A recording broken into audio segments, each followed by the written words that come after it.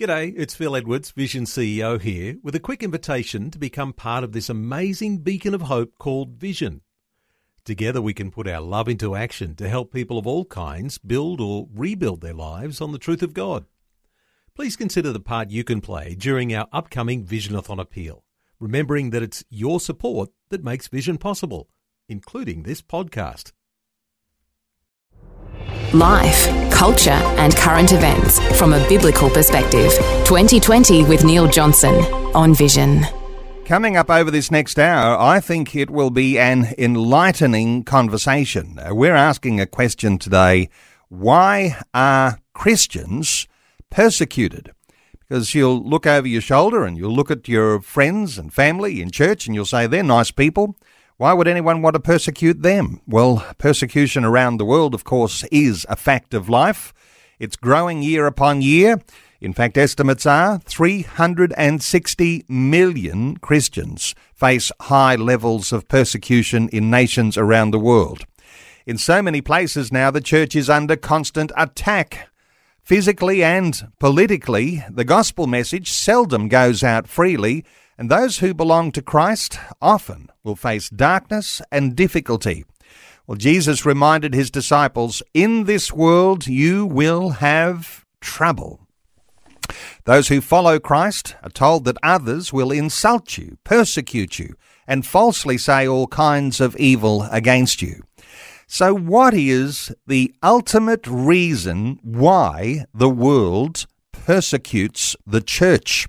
This is our conversation today, and our special guest joining us through this coming hour, Ashley Saunders, CEO of Barnabas Fund in Australia. Now, Barnabas Fund works to provide hope and aid for the persecuted church, from Christians to Christians through Christians. Ashley Saunders is a peacemaker and a peace builder supporting the persecuted church. Ashley Saunders, a special welcome back to 2020. Thank you, Neil. It's great to be with you and great to be with your listeners again. Ashley, why don't we start with a very sobering insight that comes from a development in Pakistan. And for listeners, regular listeners who'll know we talk about persecution on this program, they'll recognise that Pakistan is one of those hotspots where Christians come under very intense persecution. But your own Barnabas Fund team in Pakistan, they've got some pretty challenging times, and there's a story that's developed around the family of your leader of Barnabas Fund in Pakistan.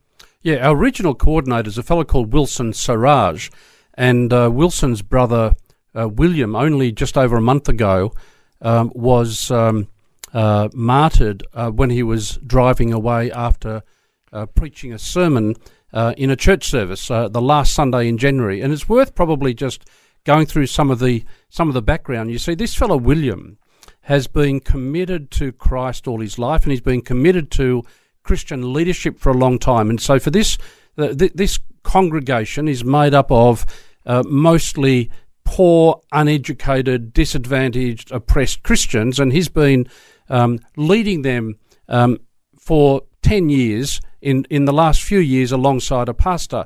And he'd been there preaching and was targeted as a Christian leader. And so as he and the other pastor were driving away, a gunman came up on a motorbike and fired a bullet into the car. William was killed, and Patrick, the other pastor, survived. And this is a daily reality for so many Christians.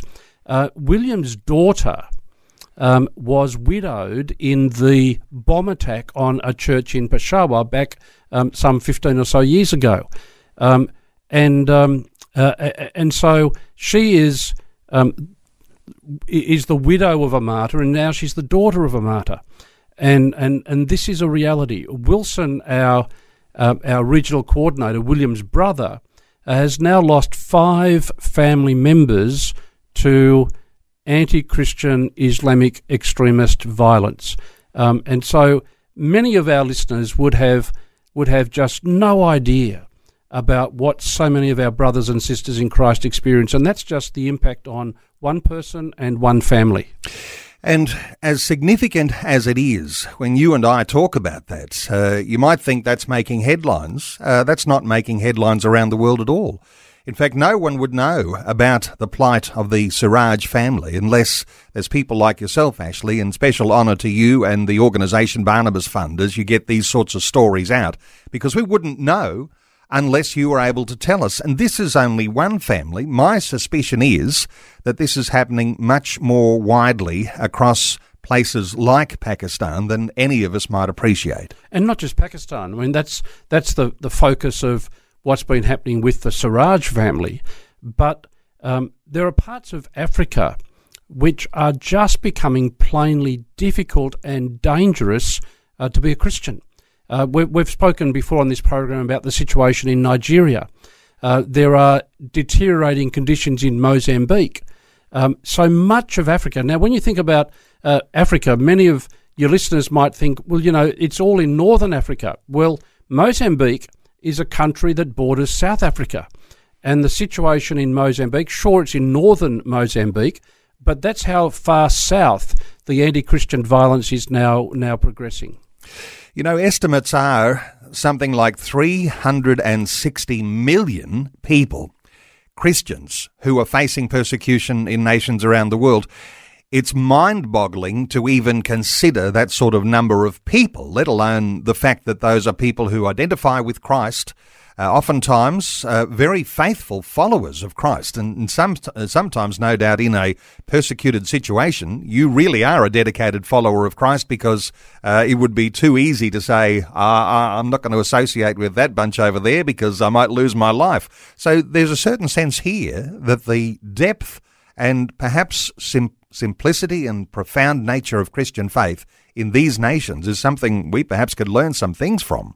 Yes, and in many ways it's reflective, I think, of the early years of the church following Christ. And so in that period around AD 70 and thereafter, where there was intense persecution, that's where the idea of having baptismal classes came in. Because the idea there was, before you're baptised and therefore marked as a Christian, because baptism has always, for the last 2,000 years, been the mark of Christianity. And so what they were saying was, before you get baptised, before you mark yourself as a Christian, you need to know what you're putting yourself in for. You need to know what you're putting your hand up for. And we are very much in that kind of territory again around the world. And here we are into Lent. Now, this is typically the 40 days in the lead up to Easter. And what you're describing is the way I understand Lent has developed. It became a time of intense understanding about your Christian faith in the lead up to baptism on that Easter celebration. So it's an interesting fact of life when you talk about Lent and a deepening of faith. This is something we can all learn something from, because some of us come from different traditions where Lent is not a part of the tradition at all. Deepening of faith in the lead up to Easter and appreciation of the cross and of the resurrection isn't a part of the sort of liturgy that happens in many evangelical and Pentecostal churches. I always say Pentecostals gave up Lent for Lent, because sometimes people talk about giving up something and having that level of sacrifice. But here is a time in the world right now, I suspect, that people will be deepening their faith along those lines of sacrifice and Lent, because persecution is deepening all the more. Now, I'm not sure what your thoughts are on that, Ashley, but this is a time we all need to consider these things. Well, I think you're right. I've spoken on this program before about Asia Bibi, the Pakistani lady who was on death row for nearly 9 years for blasphemy charges that were trumped up. And so she now lives with her family in Canada. She lives in relative anonymity. She was interviewed a year or so ago by, I think, a British news reporter. And one of the questions was, have you forgiven those people who made up these charges against you that cost you so much of your life away from your family, not even knowing whether you're going to live? And her response was that, yes, I've forgiven them. And she says, as part of her testimony, that experience turned her from an ordinary Christian into a deeper Christian. And so the idea there is, it didn't break me; it actually deepened my faith. And so that's the experience that so many persecuted Christians tell as their testimony, that that through this, my faith has deepened, my faith has become more real, it's become more active. And we all need to be challenged about where we stand with these kinds of things. Ashley, I know you say when we read of persecution, we should be shocked, but never surprised. We're going to get into, we're talking about the ultimate reason why Christians are persecuted, but never surprised. We shouldn't be surprised because Jesus himself said, as you indicated in the introduction, that if the world hates you, remember they hated me first, and in this world you'll have trouble. And he warned his followers that in order to be a follower, that there is a cost. Remember that Jesus said, take up your cross daily and follow me. And I'm constantly reminded that in those days the cross wasn't something cute to wear around your neck or on your shirt or around your wrist. And I'm not having a go at anybody who does that. I'm simply saying that in those days the cross was a symbol of brutal state-imposed torture and death. And Jesus was saying that's the symbol that I want you to own. That's the cross that I want you to take. Are you willing to put me ahead of all of those things? There is a price to pay. And so, yes, for those of your listeners who may not be yet followers of Jesus, one of the things that I say is becoming a follower of Jesus is a free gift. Salvation is a free gift, but it's a free gift that we need to take into account may cost us our life. Because Jesus says, you need to put me first. And so maybe there are some nominal Christians listening and don't understand this concept. Jesus says, you've got to put me first above everything else, because that's the cost of following me. It's challenging, isn't it? Here in Australia, we are not used to persecution, and we do want to share good news with our fellow Australians.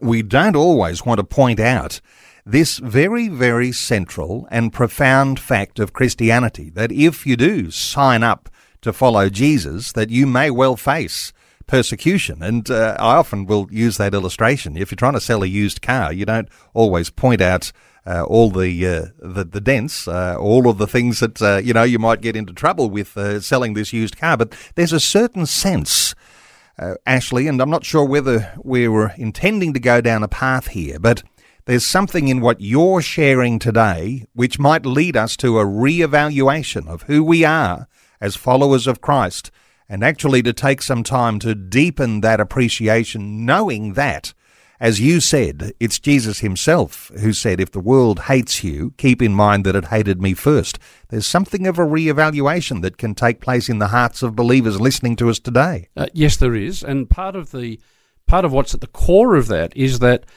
in the Western world, we've had such relative freedoms over the last 200 years. And so, in a sense, church and Christianity have been at the centre of culture, at least in the public sense. And as the church is no longer at the centre of Western culture and is increasingly going to the margins, and we might argue later in this conversation a bit beyond that and why that is, but some people they look at that and they say, they get disillusioned, or they say, I want it to be back like it was, and so I don't know that we've had our teeth sharpened as much as they ought to have been sharpened, or our loins girded as much as they ought to have been girded, because for the last 200 years in Western world we've had it so easy in terms of religious freedom. When persecution comes, oftentimes there are those who do stand firm. There are those who, saunter out of the pack, and they show themselves to have real character in following Christ. And while we might look around Australia and we can identify some various leaders, wonderful people, there'll be some stories to come in days ahead, no doubt, of people who've suffered, whether they've been drawn before tribunals and courts and all sorts of things like that. We're heading this direction, and it's not all about Australia today. We're talking really about people persecuted for their faith around the world and the good work of Barnabas Fund, but we're getting used to the idea that there is not necessarily only a rosy outlook for being a Christian. Yes, that's right. When I pose the question here in Australia about persecution, I get sometimes three responses. There are some people who say persecution is happening and it's real, and many of those either have an experience in university or a family member in the academy, and they've noticed the change, the drastic change in that environment. Other people just don't want to admit or acknowledge that there's any persecution, and some people don't even like the fact that the question's being asked. And so there are these views where some people embrace that persecution is coming, other people just want to fight against it, and yet others just want to focus on other countries. Now, the focus of Barnabas Fund's work is in other countries where Christians have it so much worse than we have it in the West. And so even as we talk about the deteriorating situation in Australia or other Western countries, we must remember that we still are so much better off than our brothers and sisters in the likes of Pakistan or Nigeria or Mozambique or parts of India where the situation is deteriorating. This is 2020 with Neil Johnson, helping you make sense of life, culture and current events from a biblical perspective. 2020 on Vision Christian Radio. Our talkback line open, 1-800 316 316. You might like to contribute to our conversation today. In fact, before we go a step further, let's take a call. Anne is in Labrador. Hi, Anne. Welcome, Labrador, Queensland. Hello, my name's Anne. I know when you say why Christians are persecuted, because one thing, they stand for Jesus, and the other thing, people don't want to know about that sometimes. So they don't want to know Jesus, and they don't want to come into knowing Jesus, and so that's why I think they get persecuted. I've got the prayer book from the other organisations that I pray, so that gives me a bit of insight into what is happening as well around the world. And yes. Great insight there, because some people don't want to follow Jesus even when they are presented with the most compelling argument and the most compelling stories. Oftentimes they'll still refuse to follow Jesus, and Christians can appear to be more an enemy. Ashley, your thoughts for Anne? Anne's spot on. In the course of this conversation, we'll get into some of the deeper reasons as to why people don't want to follow Jesus, why Jesus is so offensive. And so we're no longer in a position, even in many parts of the West, where it's just a question of being ambivalent about faith. There is an increasing anti-Christian ideology, and we might ask, where has that come from? What's behind that? Now, ultimately, the evil one is behind all of this. But in terms of how that's played out, it's played out in the context of religious nationalism in some places, communist ideology in other places, and what you might call political or other ideologies, including in the West. Anne, thank you so much for your call. Our talkback line is open on 1-800 316 316. Interestingly, this has been around throughout the history of the world, where you have conflict that happens within nations, the ideological conflict. People come from different ideological positions. Oftentimes it's political. And when it comes to our Christianity, there is a way that we can see governance, even of a nation, that can be under God. But if people disagree with that, if they take God out of the equation, you've got rising up power that tries to overtake the way that we might see truth and justice. And people don't always think the same way, Ashley.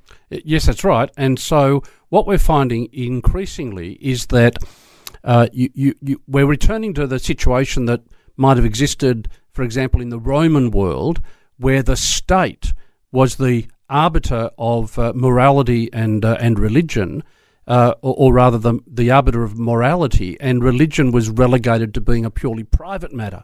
And so for some people, they see that as a real positive, that the state is the arbiter of these things. We're also then going to a position where Christianity is offensive because it talks about things like sin, because in an ideological context, it addresses or it's offensive to those people who say you're treating me as other than my true self. And so the idea that telling gospel truth can be hate speech, can be something that's criminalised, and we are seeing that in different parts of the world today. We mentioned that scripture just a little earlier. It's because the world hates Christ. If the world hates you, keep in mind that it hated me first, Jesus said to his disciples. He said, if they persecuted me, they will persecute you also. They will treat you this way because of my name, for they do not know the one who sent me.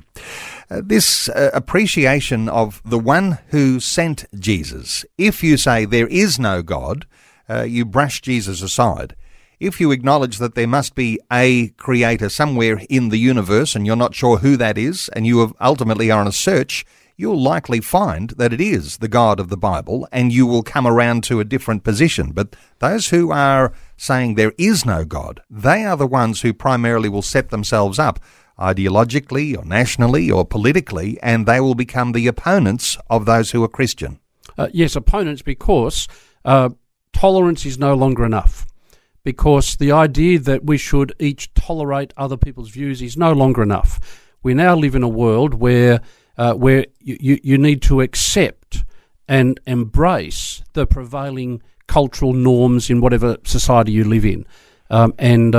That's a very real factor that we cannot overlook. There might even be some of your listeners who are thinking, look, really it's all just about tolerance. Well, it's gone beyond tolerance, where sometimes I say that the Western world, for example, is tolerant of everything except conservative Christianity. But it's gone beyond tolerance, where we're being encouraged to embrace a worldview that is contrary to gospel, to embrace a worldview that's contrary to Scripture, to embrace a worldview that is contrary to who we are as children of the living God through Jesus Christ, his Son. And so tolerance is no longer enough. It's about embracing the prevailing norms of our culture. For some people, they'll say, all of these things, I got a grip on it, just as you say it, Ashley, and then it disappears. It's like these highfalutin type arguments. And let's bring this closer to home, because some people are haters of Christians because they've had a bad experience. Sometimes it's personal reasons. Sometimes it's because they've been hurt by Christians, hurt by the church. And that's, of course, been in the media for this last decade fairly prominently, and perhaps leading to some of the ways people feel today. But it can be very personal. People can have something against Christians from all sorts of reasons that are very personal to them. Without a doubt. And to any of the people who are listening today who have had hurtful, damaging or other negative experiences at the hands of a Christian church or Christian individuals, then I can only apologise. I can only say that it's not only hurt you, but it also hurts Jesus. It hurts the Christ we believe in, and so the reality is that there are people who have suffered at the hands of what I would call institutional religion in the name of Christ, or maybe even at the hands of Christians. And one of the marks of Christianity is confession, and we need to simply own that we have not, as a people, a Christian people, always followed the things that we profess to believe in. We don't like the thought that there are those who are in the community who will hate us for those things that have happened to us in the past. Our only encouragement might be to understand what it is to exercise levels of forgiveness. Some people still hold a faith in God, but they can't stand the church. And they become persecutors of the church even as people who might even be believers in God. I mean, there's all sorts of things that can twist our thinking in all of these things, and not everybody has a firm foundation on which they can grow their faith, run by feelings and emotions rather than by some objective standard. Yes, that's right. And so if I'm to be hated, may I be hated because of Jesus. I don't want to be hated because of something that I've done. And so if somebody brings to my attention, I'm talking very personally here, if someone was to bring to my attention something that I've done or something that I have not done that I ought to have done, then I owe it to my faith. I owe it to my Christ. I owe it to the Father to work that through and to confess and to repent. That's part of what it means to be a follower of Jesus. To be a follower of Jesus, to be a disciple, to be able to be a person who lives a righteous life, and nobody's perfect, but there is the attempt to be righteous in your behaviour, the attempt to be ethical when you are in business, the attempt to be truthful when you work in media or in academia. These sorts of things have got to be the marks of Christians, haven't they? And if we're not in that, we've got to adjust ourselves, because a certain sense of discipleship would lead us to be Christ-like, to take on his identity. And Jesus is pretty happy to take the blame. But let's not be the ones who get blamed ourselves because of our own misbehaviours. Our special guest is Ashley Saunders. Ashley is CEO of Barnabas Fund in Australia. Barnabas Fund works to provide hope and aid for the persecuted church, from Christians to Christians through Christians. 1-800-316-316 to join in our conversation. Ashley, before we take this any further, let's take a call. Leilani is in Tasmania. Leilani, thanks so much for waiting patiently. What are your thoughts? That's okay. I wrote a poem once, and it had in it that in stretching there is growing, and in growing there is pain. And through it all, we'll know we'll never be the same. If we as Christians don't have persecution, don't have challenges, then my question is whether we're growing, because Satan doesn't want us to grow. He doesn't want us to be with the Lord. So he'll do everything possible, especially for those who go overseas, be missionaries. They get persecuted. Leilani, very good point you're making here about the level of persecution, and sometimes we might just characterise some of that as being under pressure and stress that actually brings out the best in us. And of course, you go across a certain line in there where persecution becomes, I'm going to drag you before the courts, I'm going to torture you, I'm going to throw you in jail. Those are sorts of things that are much more severe. Your thoughts for Leilani when we're talking through that question and that response that she's made. Ashley Saunders? Thank you so much for the call, and thank you for sharing your poem. You've reminded me of another poem that my best friend and I used to regularly say over 40 years ago, and at the expense of hoping to get it right, let me share that with you. It goes along these lines. I walked a mile with pleasure, she chatted all the way, but she left me none the wiser for all she had to say. I walked a mile with sorrow, nor any word said she, but oh, the things I learnt that day when sorrow walked with me. You've reminded us, and it's a great thing that you've reminded all of the listeners today, that we grow so often through pain, through suffering, and through disadvantage. And sometimes they're the things that God uses to help us grow up. And so that's what many Christians around the world experience on a daily basis, and it's what increasingly Christians in the West are needing to prepare themselves to experience. Leilani, thank you so much for your call. Our talkback line open on 1-800-316-316. Before we take this next call, when China had been just keeping pressure on churches, but they were allowed to grow, and Christianity in China over the past 30 years has grown to as many as 100 million believers. And the Chinese, reports that I hear, saying, don't pray for stopping the persecution, in other words, the pressure that they were under. Although now in China, the pressure is tightening. Things are getting much, much harder. The underground church really is underground. The surveillance, the issues in China, there is a certain point, Ashley, where persecution becomes really physical and really, really detrimental to the believer. And that's what we might be seeing in some countries now as persecution continues to deepen. Yes, it is what we're seeing. And again, because you mentioned the China situation, and Chinese Christians don't recognise the president or don't recognise the state as their ultimate authority. And regimes, autocratic regimes like China can't stand that. That you just don't bow down and do everything that I say willingly. And it's not just the underground church in China, but even the above-ground church, as they call it, the Three Self Church. There are even moves to severely restrict what's happening there.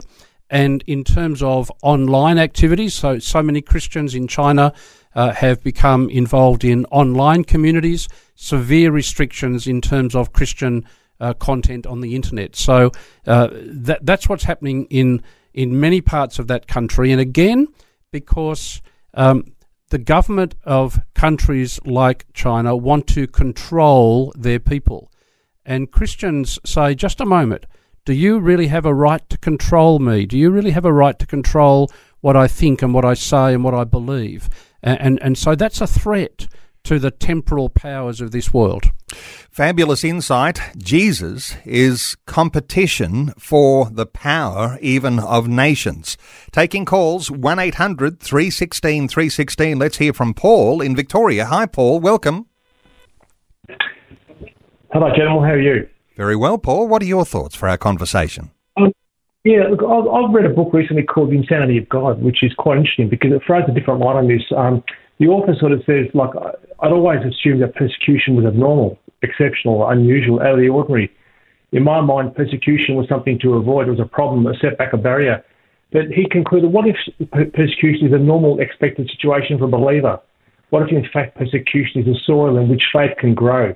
And what if, in fact, persecution is good soil? And, and the real reason, the conclusion was the reason for persecution is that people were finding Jesus, but when they found him, they refused to keep him to himself. So they would actually share Jesus. And I think that the response for us, or the question is, what is our response to that threat? Do we try and find a political protection, from the government legislation, or but the world's not on our side, or do we just keep sharing Christ? And in conclusion, those who were persecuted did not ask us to pray for an end to persecution. They actually asked they would remain faithful under the persecution. So that threw a whole different light on me from the point of view of persecution as a Christian. Wonderful insight, Paul. A response from Ashley Saunders. You're right, Paul, that when we speak with persecuted Christians around the world, they rarely ask us to pray that the persecution would stop. They most commonly ask us to pray that they would be faithful in the face of persecution because they know that their faithfulness testifies powerfully to the truth of the claims of Jesus. And they also ask us to pray for their persecutors. And this is worth mentioning. They ask us to pray for their persecutors that they, like the Apostle Paul all those years ago and many others since, might come to know the Lord Jesus as their personal Saviour. And they know that their faithfulness and their willingness to pray for those who are tormenting them and persecuting them, as Jesus said, to love your enemies. They know that testifies powerfully to the truth of what they believe. Paul, thank you so much for your call. 1-800 316 316. We're talking about why Christians are persecuted around the world. Let's take another call. Vicky is near Brisbane in Queensland. Hi, Vicky. Good morning, Neil. How are you? Well, thank you. What are your thoughts, Vicky? Good morning, Ashley. Scriptures, just in a biblical context, the scriptures that came to me apart from my belief, when we're living for Christ, it's only natural we're going to get persecuted, as the Lord talks about in his word. And in 1 Corinthians 2, under God's wisdom, that we have received the mind of Christ. And in verse 13, and says, we do not speak in the words taught by human wisdom, but in the words taught by the Spirit, as we explain spiritual truths to those who have the Spirit.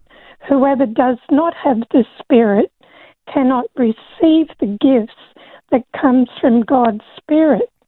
Such a person really does not understand them, and so on. And in 2 Corinthians 6:14, warning against the pagan influences and everything in the Good News Study Bible. Says in verse 14, do not try to work together as equals with unbelievers. That doesn't mean we don't preach the good news of the gospel and all that sort of thing, and then says, for it cannot be done. How can right and wrong be partners? How can light and darkness live together? How can Christ and the devil agree? Wonderful insights, Vicky. Let me just invite Ashley in here, because when you present these words of Jesus, these truths of the timeless gospel, they do come up against those who are on an opposite side. What are your thoughts here for Vicky? You're right, Neil, and you're right, Vicky, to point out those scriptures.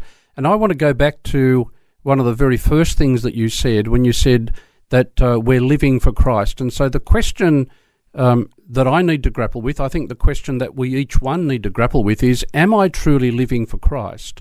Or am I living according to my culture? Have I been conformed to the world? And Jesus spoke against that, and so did the apostles. And it is easy to be conformed to the world. It's easy, I'm going to use one of those words, enculturated. It's easy for us to critique someone else's culture. It's much more difficult for us to critique our own. And so, when I've been in Iran, for example, or when I've been in China, or when I've been in parts of Indonesia, it's easy to look at those cultures and to look at that and to see some things that are, speak of the truths of God, and those things that are ungodly. But it's so much more difficult in our own. And so we must remember that we've had here, decades of enculturation. And I suspect that some of our folk, even those who would call themselves Christians, have been taken in by some of the lies. And let me share some of those lies. The lie that says you can be whatever you want to be.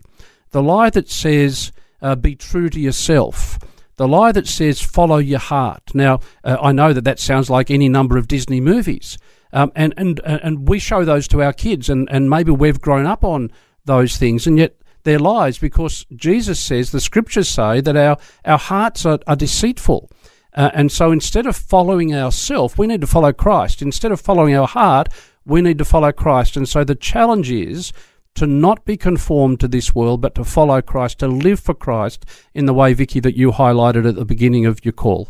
Vicky, wonderful contribution. Thank you so much for your call. 1-800-316-316 to join in our conversation. Interestingly, some will say, with all this commotion that you're talking about and all these bad things that could happen, maybe I'll just keep my head down.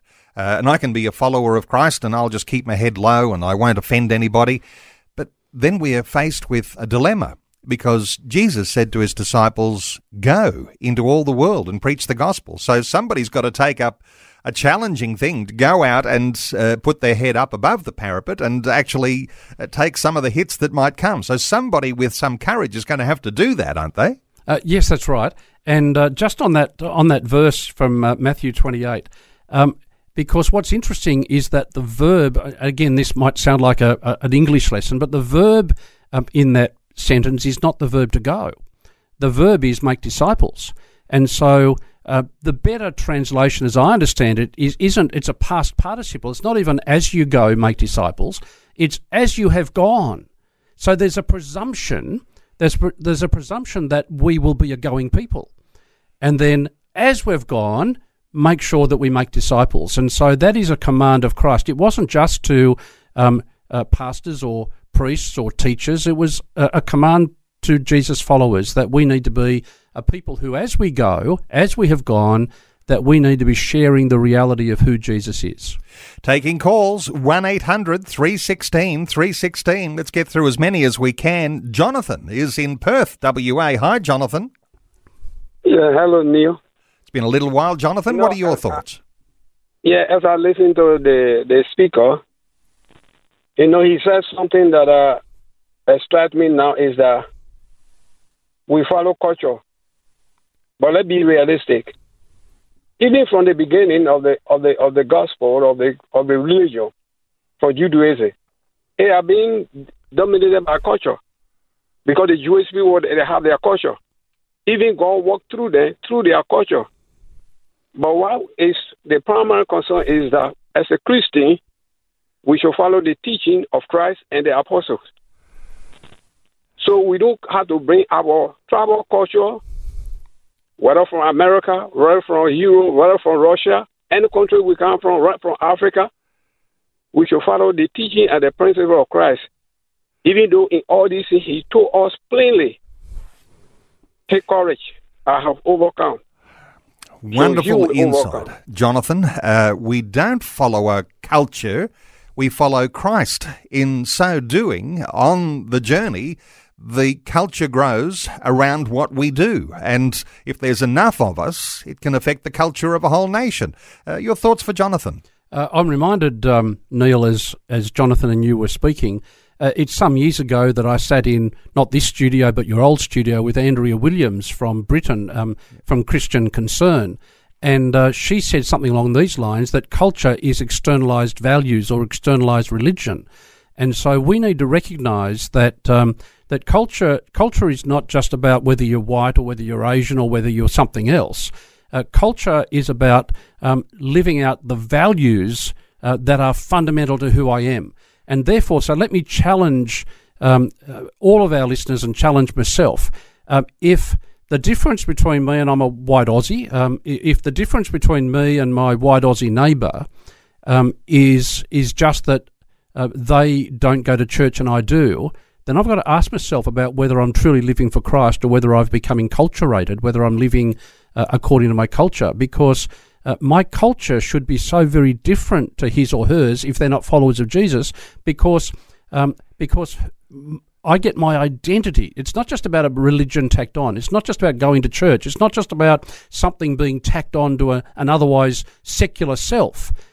This affects who I am. My identity is found in Jesus Christ, and I seek to live out those things, and that includes, when I make a mistake, how I apologise for that, how I confess that, and how I endeavour to make that right.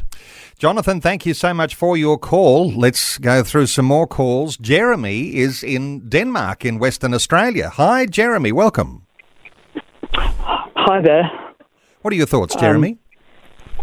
Well, I mean, I've been investigating a lot of the history of the Freemasons for quite some time, and I found out that they specifically tried to engineer society, including an atheistic mentality, and that's connected to communism and leftism in general. So my point is that they are trying to the principal aim of this was because of their hatred for God and for Christianity, and Jeremy, how society has been managed that way. All sorts of issues with Freemasonry, and they wouldn't be the only group who have an idea of engineering a society, because as soon as you have any anti-God or we don't we don't acknowledge God, then you've got all sorts of people who come up with their own utopian ideals. Thoughts here for Jeremy from you, Ashley?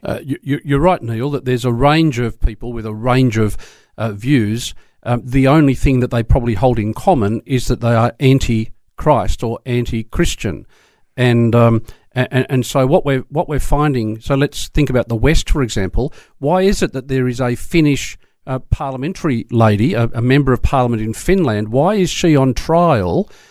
Because she believes in a biblical view of marriage and sexuality. Why is it that the prosecutor in that case could tell the judges that the idea of sin is offensive, and therefore even the word sin shouldn't be mentioned because someone might get upset by it? That's the sort of society we're living in, where whether it's Freemasonry, whether it's sexual politics, whether it's secular ideology, whether it's progressive ideology, the thing that they share is this anti-Christian bias. Thank you so much, Jeremy in WA. Let's take one more call. Joseph is in Blacktown in Sydney. Hi, Joseph. Welcome. Oh, thanks very much, Neil. I just wanted to point out that nations go through phases, seasons or cycles. quite often nations start in bondage, like we did here with the convict era, the America Civil War, that sort of thing. And out of that bondage, people develop a deep faith in God. And from that deep faith in God, they develop courage, entrepreneurial skills, the desire to succeed and work hard to raise a family and to be successful. And nations come out of bondage and go through a great time of building and prosperity and success. And then out of that, nations can move into a time where they become very complacent, and then apathy can set in, and then finally they end up back in bondage again. Now, many will say that diversity is our strength, but I would argue that our strength is, and it's wonderful that we're in a diverse culture, our strength is our Judeo-Christian values that we base our nation on. And I think corporately as a nation, we shouldn't be thinking about tackling persecution. What we should be corporately as a nation doing is getting back to biblical Christianity, and as individuals getting back to our first love, our faith in Jesus Christ, because going back to that bondage time and people coming out of that bondage into a time of success, their faith in God, that all comes through faith in Christ. Wonderful insight, Joseph. And my concern, of course, is if it is a cyclical thing, we're in trouble because we're at the low end on that cycle. Your thoughts here, Ashley, for Joseph? Oh, I think, Joseph, you've fairly well summed up the thrust of this conversation, that there's a real challenge for each one of us to ensure that we live for Christ, to ensure that we are living out the values of Christ, to ensure that we are externalizing, living out what we profess to believe. And so as we do that, we will deepen our faith, we will grow, and pray God as that happens, so will our land, our nation grow. I had the privilege of being in Wales in 2004, which was the centenary of the 1904 Welsh revival that just transformed the nation. But guess what? 100 years later, there's not much to show for it in terms of lasting impact. And so I guess if there are close to final words that I would pass on, it's that each one of us, individually and collectively, need to ensure that we are growing and that we are living out what we profess to believe, that we are teaching our children, that we are involved in our local communities of faith with a view to there being a lasting legacy, and pray God, revival in our nation. Joseph, thank you for great insight today, and we have to put a line under any calls there. Time's running out. Ashley, just to come back to the reason why Christian believers are persecuted around the world, and there are all sorts of minor reasons why, but coming back to this major reason why, Christ himself, if the world hates you, keep in mind that it hated me first, says the Lord to his disciples. If they persecuted me, they will persecute you also. They will treat you this way because of my name, for they do not know the one who sent me. Perhaps if we can sum up some things, just a final thought or two from you, Ashley, because we're talking about that major reason why Christians are persecuted. And if we're not suffering that, well and good. If we are suffering, it's because of Jesus. Any thoughts as we have to draw our conversation to a close? We need to go back to Scripture.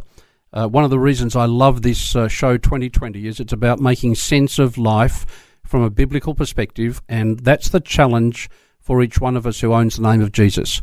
And so we need to recognise that the world hates Jesus. The world doesn't want to recognise the need for a saviour. That's why sin is so offensive, because if there's no such thing as sin, we don't need a saviour. And so it's very important to ensure that we live for Christ. And can I finish with a message of encouragement and hope?